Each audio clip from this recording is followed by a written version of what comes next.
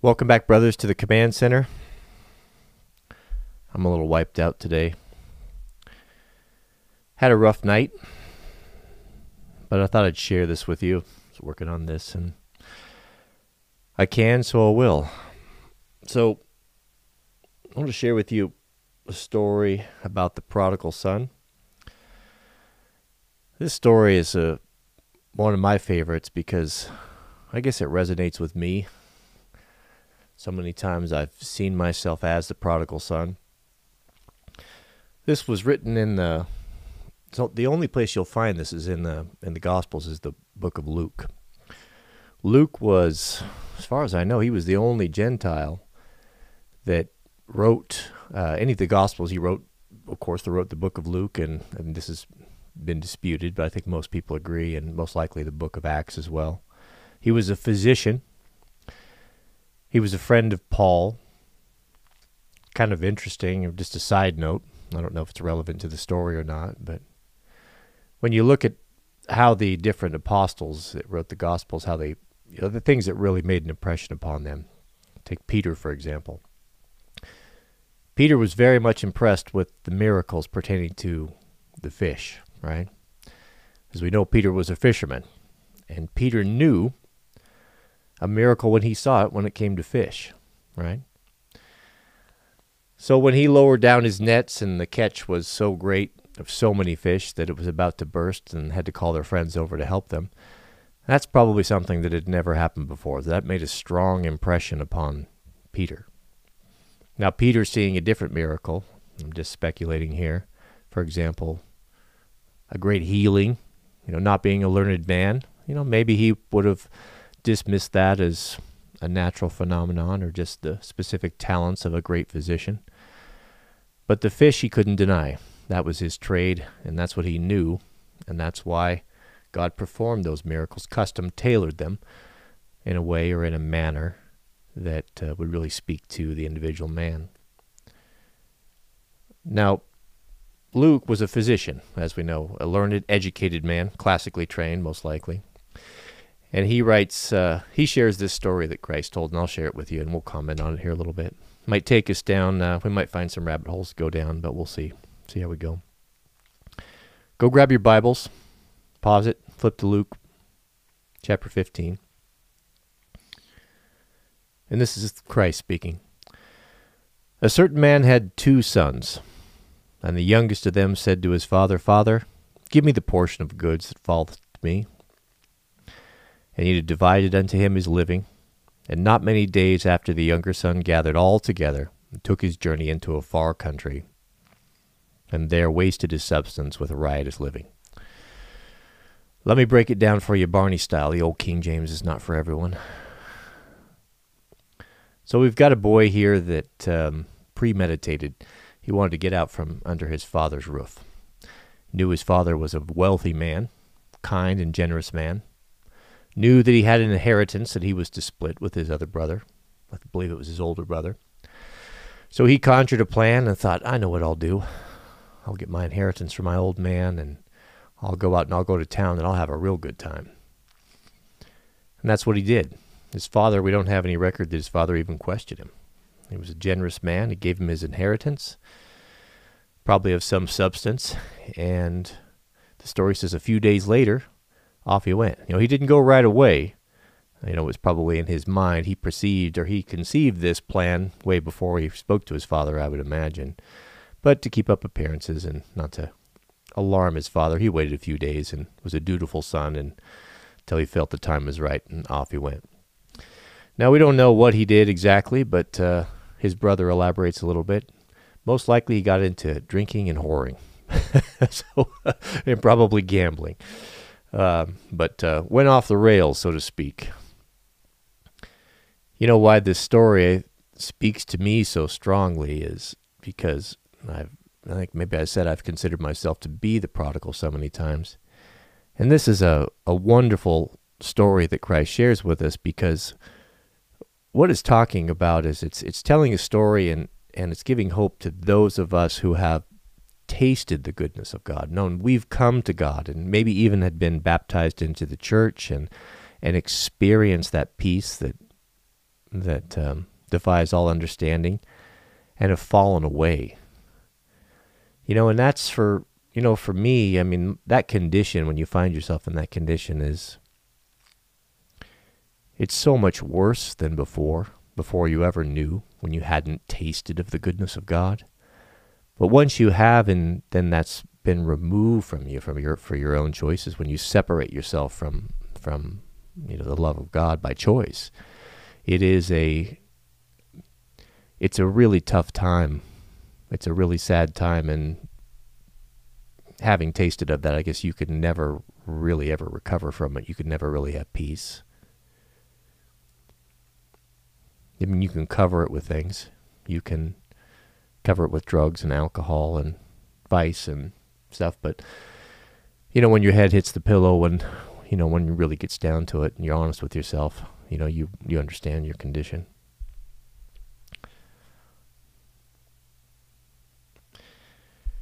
And not many days after, the younger son gathered all together, and he took his journey into a far country. And there he wasted his substance with riotous living. The King James, pretty conservative translation. There's a lot a guy should read in between the lines. I think we can. It goes on, and when he had spent all, there arose a mighty famine in the land, and he began to be in want. Well, hard times came. What would that be in our days? Maybe a depression. The famine in those days was usually related to weather. Food became scarce. When food becomes scarce, resources get more expensive. And he had wasted his money, and he didn't have anything left, and he became in real need. He was homeless. So he went and joined himself to a citizen of that country, and he sent him into the fields to feed swine. Now, swine, if you don't know, that's pig or pork. And to a young Hebrew boy, this would have been the lowest of the low jobs that you could have ever had. I don't know if you know this or not. I think most people do, but pork is not food. And it surprises me that more people who are Christians don't understand this. A pig is a trash compactor. It's not suitable for food. And we're going to have to do this because it comes up every time. Of course, everyone will run over to Peter's vision. Let's go over there and take it out of context and say, no, God's made everything clean. That's the old. That was nailed to the cross. We're not under that Levitical law anymore. We can do whatever we want. So we can eat salamanders, death-capped mushrooms, horses, cats. Come on, man. Come on. Some things are eternal. Let's go over there and check it out. All right, so we have to go over to, let's head over to Acts chapter 10. Let's get to the bottom of this pork nonsense here. Acts chapter 10.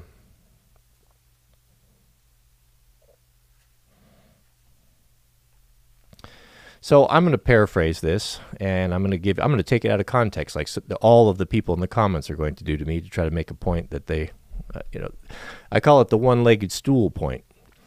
Taking one verse or one scripture and building an entire theology around it, instead of line upon line, precept upon precept.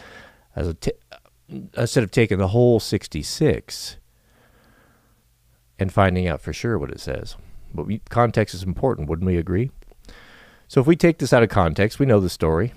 Peter was out evangelizing, and he was decided to go up on the rooftop and pray, and then while he was praying, God gave him a vision. And in this vision, Peter sees a sheet being lowered down that's just full of all sorts of unclean animals. Okay, let's read it, and then we'll explain it here.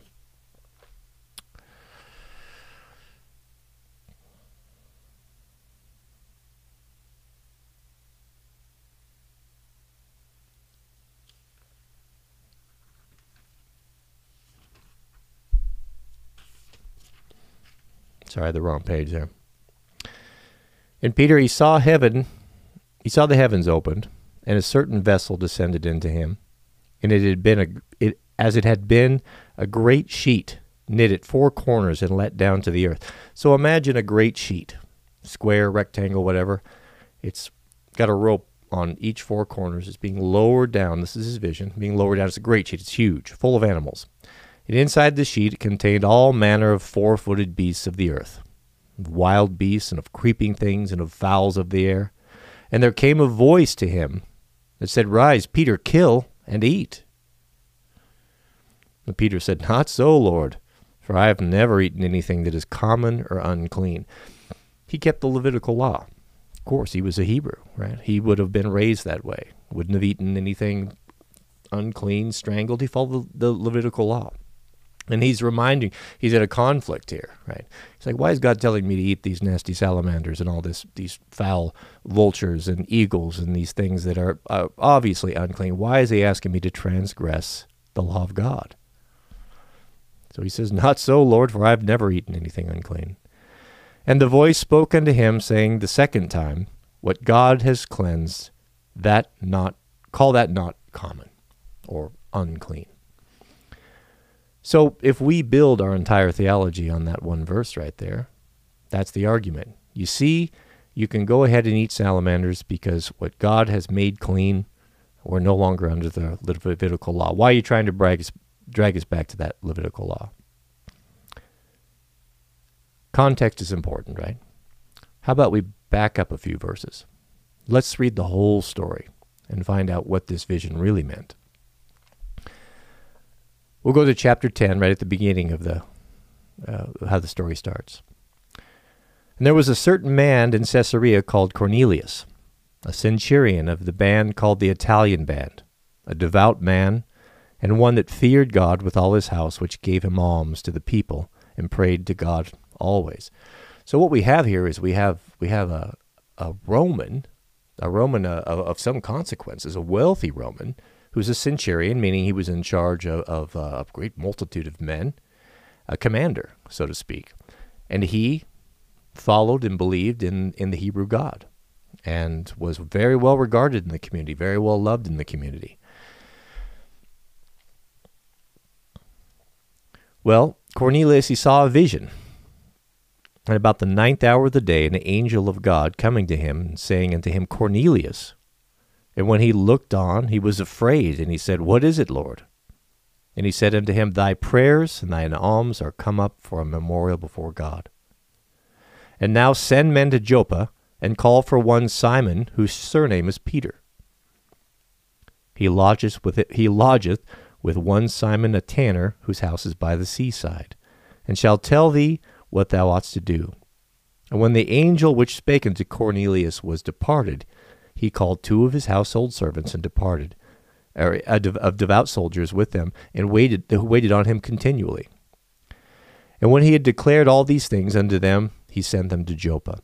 So we have Cornelius, he has a dream. Now, this is a Gentile. And maybe some of you don't know this, that the Hebrews, they didn't intermingle with the Gentiles. They wouldn't have anything to do with them. They weren't allowed in their synagogues. They weren't even allowed to touch them. They weren't allowed to eat with them. They were definitely there was definitely some racism going on there, some division going on there. So Cornelius is going to send three dudes to go find Peter. So the next day, or on the morrow, they went on their journey and drew nigh into the city. Peter went up upon the housetop to pray about the 6th hour, and he became very hungry and would have eaten. This is where we go right into Peter's vision, right, about this. So what we have here, what's going on in the story, is we've got Peter's up on the roof at his friend's Simon's house, who's a tanner down by the sea, got a seaside villa. He's up there praying. God gives him the vision 3 times, lowers this great sheet down full of all sorts of unclean and creeping animals. And Peter's up there trying to figure out what's going on, wondering what it is. Well, after the vision's over, knock on the gate. Who do you think who do you think's there to come see Peter? 3 Gentiles. Do you think the Gentiles were going to be welcome in Simon the Tanner's house? being a Hebrew? I would say not.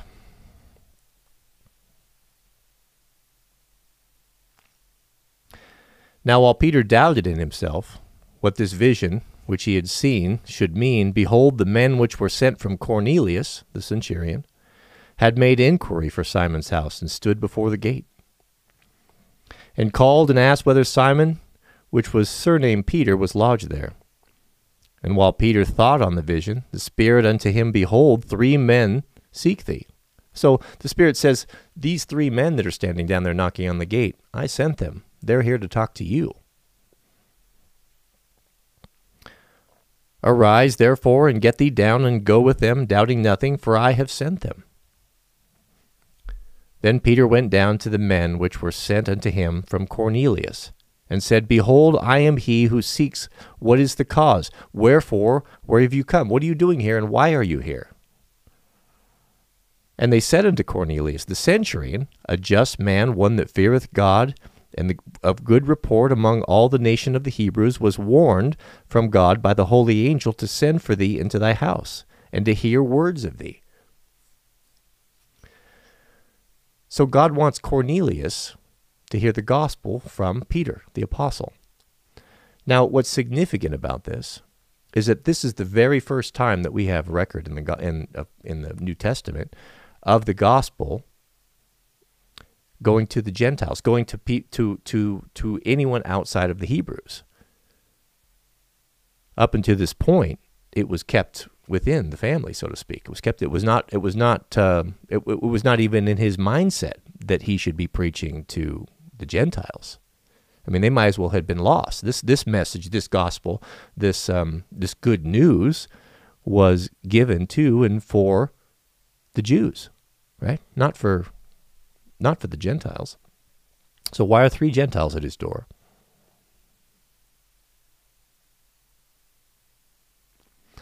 Then called them in and lodged them. And on the morrow Peter went away with them, and the centurion brethren from Joppa accompanying him. And the morrow after they entered at Caesarea, and Cornelius waited for them, he called them together, and his kinsmen and near friends.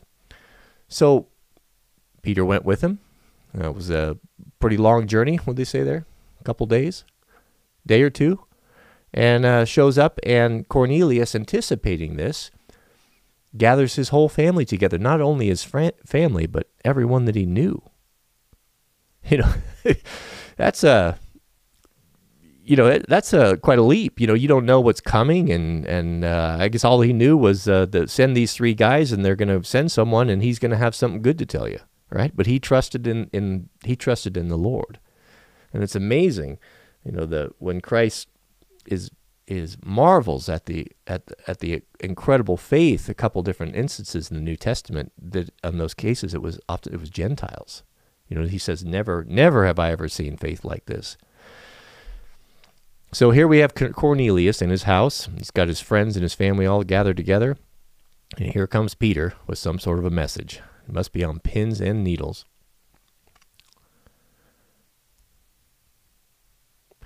And as Peter was coming in, Cornelius met him and fell down at his feet and worshipped him. But Peter took him up, saying, Stand up, for I myself am also a man. And as he talked with him, he went in and found many that had come together. And he said unto them, Ye know how that it is an unlawful thing for a man that is a Jew to keep company or come into another man's nation, meaning into a Gentile, a non-Hebrew home, that this was forbidden. And this was something, I mean, goodness, Peter was taking a great chance by doing this. If his friends or someone had seen this and reported it, you know, he'd have been in trouble. To keep company or come unto one of another nation, but God hath showed me that I should not call any man common or unclean. Therefore come I unto you without gainsay, as soon as I was sent for. So now let me put your thinking cap on there. What was the vision about? Was it about spiral ham and it's okay to eat a pork sandwich now? It wasn't about that at all. It had nothing to do with that. Anyone who makes that argument that this vision that Peter had in the lowering of the sheets is about being released from the Levitical food laws. That's the perspective of a child. It's quite simple. We can see that. You can read it for yourself and understand what that meant. Was this lowering of the sheet with the unclean animals on it? What that was to tell Peter was, you're about to take the gospel to the Gentile, to a new nation, to the non-Hebrews. That's what the vision is about. Brothers, I am sick to death in my soul, the laziness of many modern people who profess to be Christians and their lack of understanding and knowledge, and just with the smallest bit of effort, the smallest bit of personal investigation, you can get to the bottom of this. And this is one of many, many stories. I could go on for hours about this. It's quite clear that pork is not food. I mean, I don't know how I could make it any clearer. But you be the judge. That's just a little bit of a side note right there. Just to give some perspective of what a degrading job this would have been for the young prodigal to have to work with these pigs. So, and if a man was keeping pigs, you can bet that he wasn't a Hebrew. He was a Gentile, and so even further disgrace. Not only did he have to feed these filthy animals, but he had to work under a Gentile as well.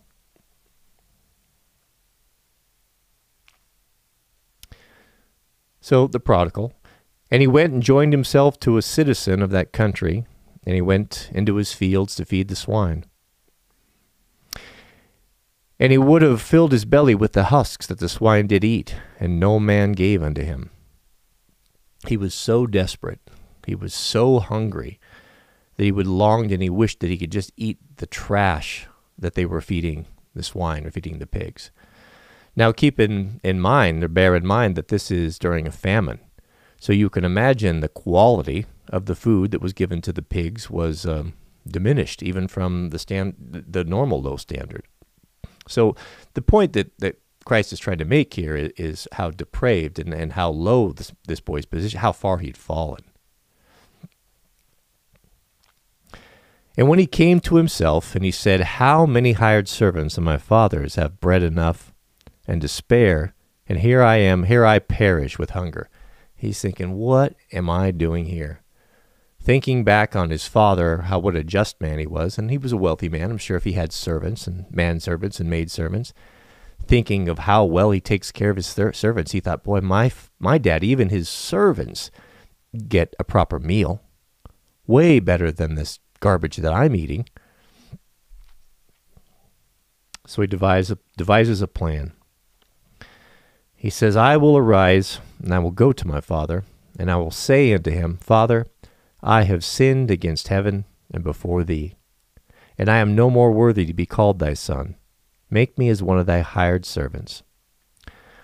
So he came up with a plan. He thought about it, and he said, it would be better, I'd be better off just to go back home. What I've done, it was a small world back then. I'm sure his father and his son, as we finish the story, they knew exactly what he'd been up to. They knew that he had been whoring, he'd been drinking, and he'd been doing all manner of debauchery, a reprobate. Word had got around. His reputation was destroyed, ruined. He knew his father, but he just thought to himself, well, there's no chance that I could be reinstated to my current position. Hopefully I've concocted this story, and he had it all worked out in his head, and when he saw his dad, I'll tell him this. Maybe he'll have mercy on me. Maybe he'll just let me be a servant, so at least I can get a meal. I'm not expecting anything more than that. But he didn't know his father very well.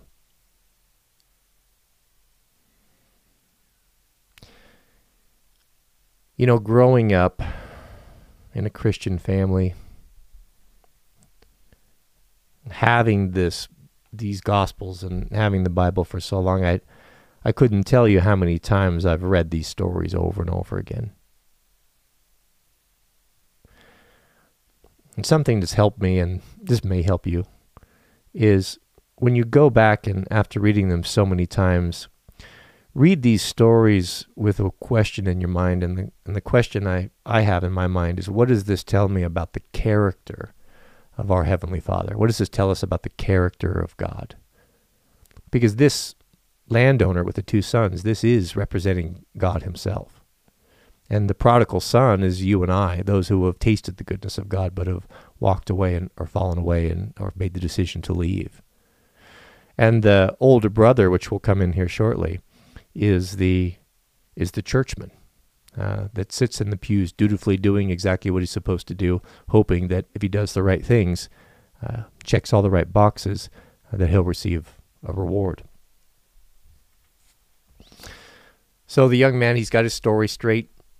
He starts heading back, and he's just thinking, all right, if I can get the story out right, the old man will maybe have mercy on me and let me go hang out with the slaves, with the servants. So he got up, he arose, he quit his job, he rose, and he came to his father. But when he was yet a great way off, his father saw him and had compassion on him and ran and fell on his neck. So the son was probably thinking, Dad's written me off. He knows what I've been up to. There's no way, he's probably said I'm dead to him. But it's interesting that his father saw him a great way off. And what does that tell us? What that tells us is his dad was looking for him and had always been looking for him. And probably climbed up on top of the roof of the house and longed for his son and hoped he would return. And the fact that he saw him for such a great way off, what that tells us, what does that tell us about the character of God? Is it didn't matter. There wasn't anything his son that could do. There wasn't any degradation that was so low that his father didn't yearn to have his child back.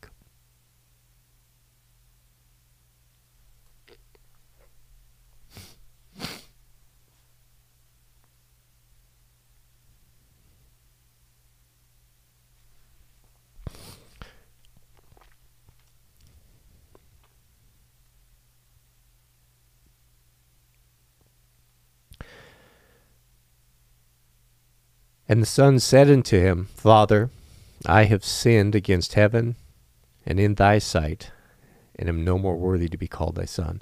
He had his prepared speech. He didn't even let his father get a word out before he dropped that on him. He wasn't going to take any chances. He was so desperate. He's like, I can't. I got to say this before my dad starts yelling at me. But what did his father say? His father didn't say a word about that. What his father did was this. But the father said to his servants, Bring forth the best robe and put it on him, and put a ring on his hand and shoes on his feet. And bring hither the fatted calf and kill it, and let us eat and be merry. His father wasn't too interested in his story, was he? I can imagine he maybe even held up his hand, stopped his son in the middle of his story, snapped his fingers. Go get him the best robe in the house, the best one. Put a ring on his finger. Put shoes on his feet. His son was so deprived, we don't know this for sure, he may have showed up naked, with nothing. What's the significance of the ring? A signet ring, back in those days, could have been a credit card, modern-day credit card. He could have taken that signet ring, which would have had a mark or something similar to that, into town, and that would have been a guarantee against anything that he wanted to purchase. It would have been put on his father's account. So he gave him the best of everything that he had. Gave him a credit card with no limit, put shoes on his feet, and prepared a party.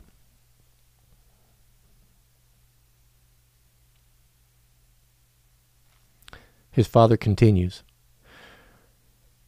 And bring hither the fatted calf, and kill it, and let us eat, and be merry. For this my son was dead, and is alive again. He was lost, and is found. And they began to be merry. Get the fatted calf. What's the fatted calf? Well, that would have been the good steaks. That would have been a calf that had been fed a special diet. Maybe think of veal, maybe a veal calf. Something that would have been saved for a great honor. It would have been the best, the meat, the best that he would have had to offer an honored guest. But yet he offered it up. Nope, didn't matter. Get the fatted calf, bring the best I've got. We're going to celebrate. My son that was lost is now found.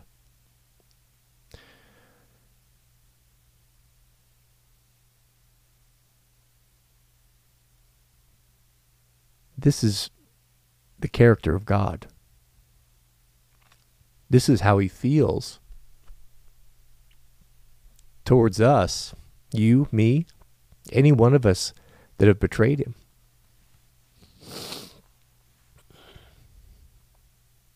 Let that sink in a little bit. You think you've fallen too far? You think you've done too much?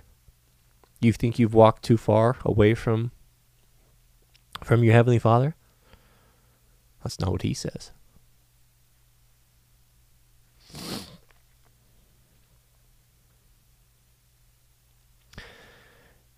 Now his elder son, his older brother, was in the field. And as he came, and it drew nigh to the house, he heard music and dancing. And he called to one of the servants, and he asked, "What do these things mean?" They're having a party in the house. They got the musicians. They're putting up the candles. They're bringing out the wine. They've killed the fatted calf. They are having a celebration of all celebrations, the greatest celebration they've ever had. And his brother's out in the field hearing this ruckus, and he's asked the servants, "Run in there. What's going on? I didn't. No one told me we're having a party."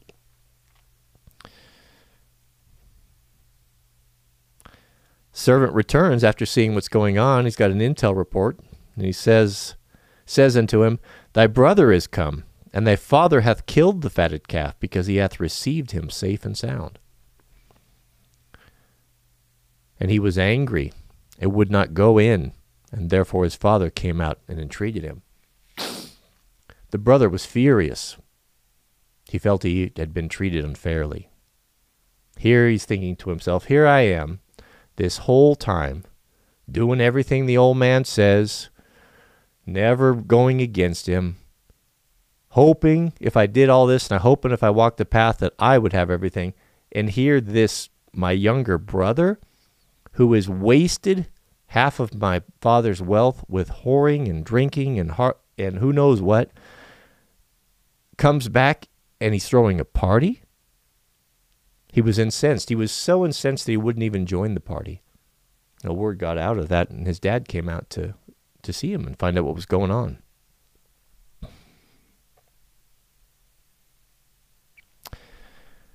And he, his father, and he answering said to his father, the son, and he answering said to his father, Lo, these many years do I serve thee.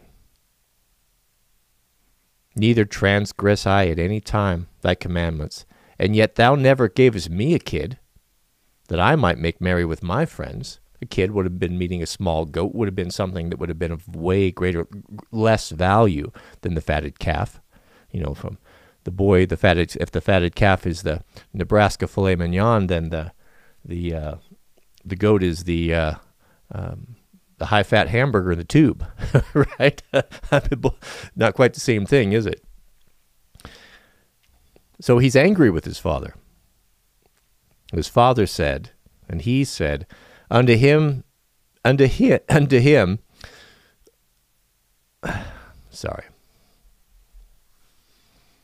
My mind is not on all this. And I went to public school, I got that working against me.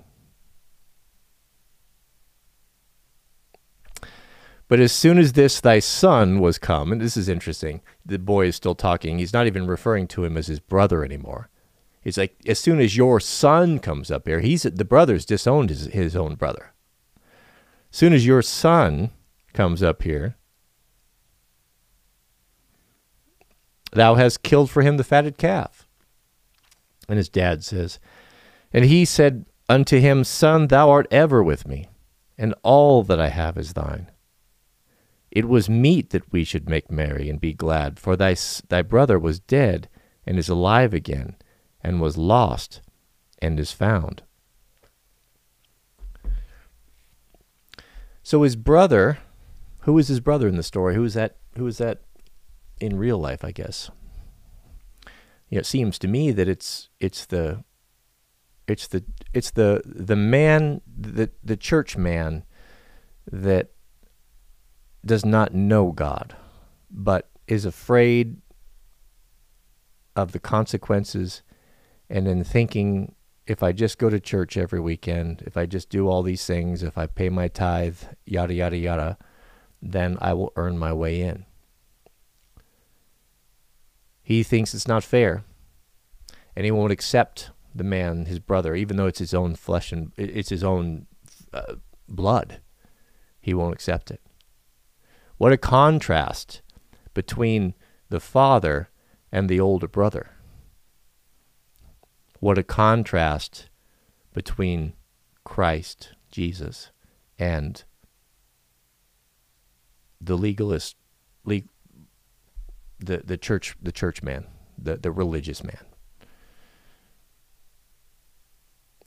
I've experienced this in churches where someone will come in that's maybe not clean. Maybe you've been on the streets for a while. Maybe God has called them in, spoke to their heart. They come in hoping to find something, to find some truth, hoping to find God, and to be met by the older brother.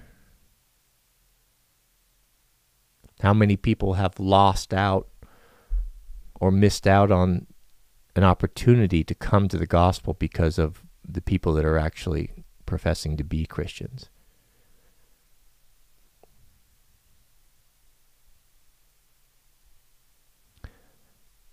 I'll close with this. I think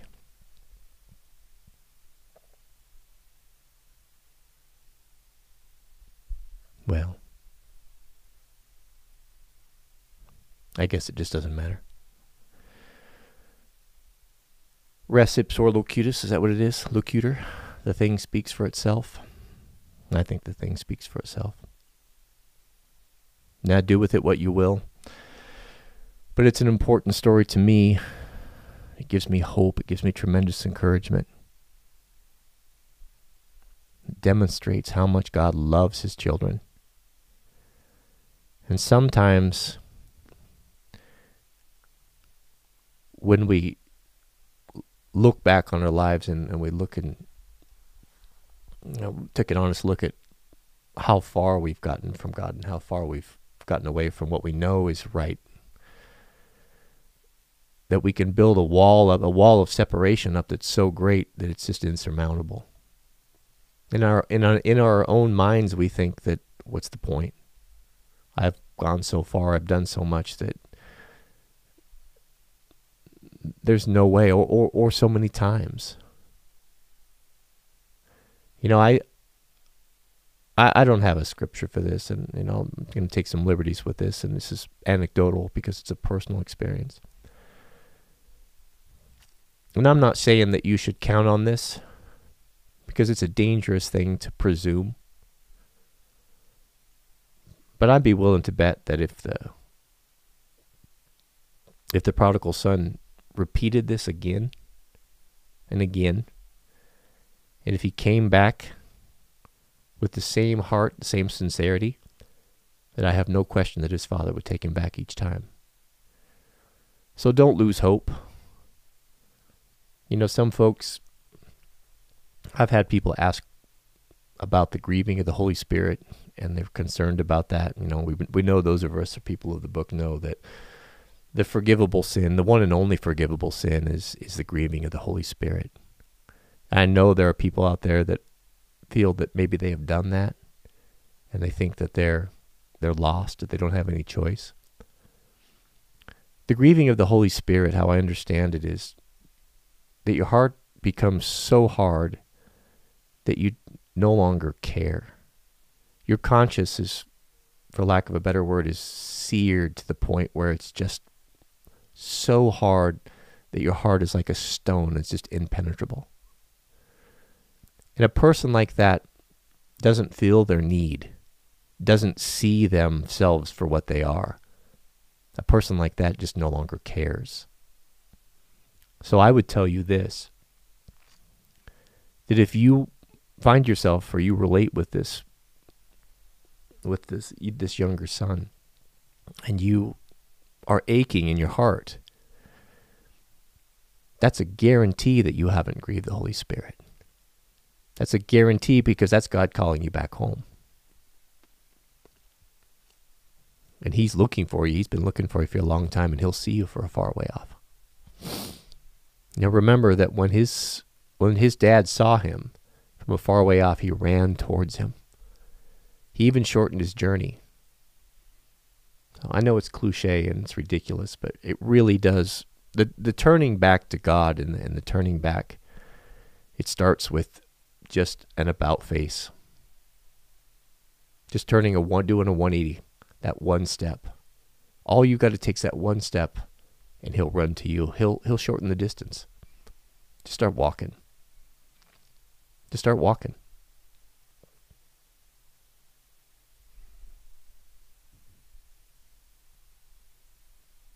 Thanks for watching. May God bless you and your families.